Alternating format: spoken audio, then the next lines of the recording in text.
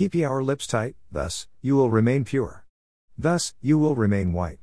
Thus you will remain honest, thus you will remain a light. Silence is golden, words are wooden. The less the merits of a man, the more he will feel urged to proclaim them to the public. My friends and I, we have not too much to offer, either to ourselves, or to another. We're a grounded albatross. We're a tracked hare. We're a poisoned well.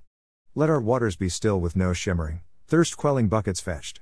Swim wordlessly in the whirlpool of my eyes, ye deep, poisoned well. Until ye deep well, art drained perfect and wise. Think not anyone will come to save ye, my friend, with loving sustenance, warm nourishment, and soothing first aid kit, if I should happen to send out flares. When the ox is down, many are the butchers.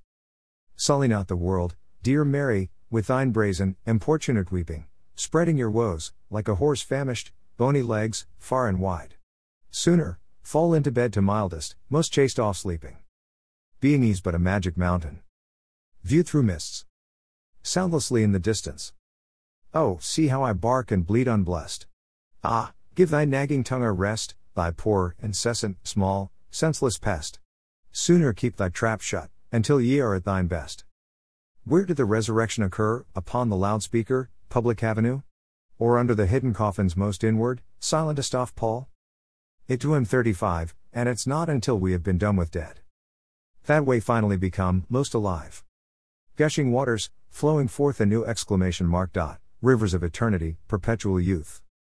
Nurse thyself now instead, not with a desperate, shrieking call for sirening ambulance, but with thine prayers, repeat them with mute, motioning lips, in the serene sanctuary of thine head, yet inviolate and undisturbed. Ah, even your prayers also are far too loud. Rather save yourself, and be quiet. And finally, let this wan din of a hymn oblate itself entirely, liketh winter in its frozen lake, giving way to crystal thoughts and nothingness, negating all wild life.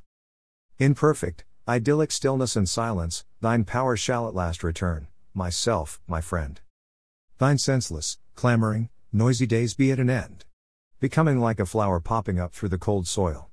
Flowers too are silent. Even our spring must remain dumb on our lips.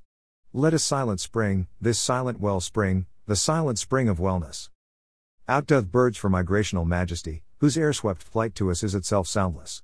While the air reverberates loudly and brashly to your lips, my dove, but your eyes airy stagnant. Let a silent well spring outdo the birds of the morning. With its silent spiritual secret song. Magnifying in praise and glory, my sweet thrush, with at last peaceful hush. 777x. Peace and Love, M. J. L. Quotations from the Jewish Holy Book, the Talmud, #Happy Easter. My book https://www.amazon.com/dp/bo7bwg2y4w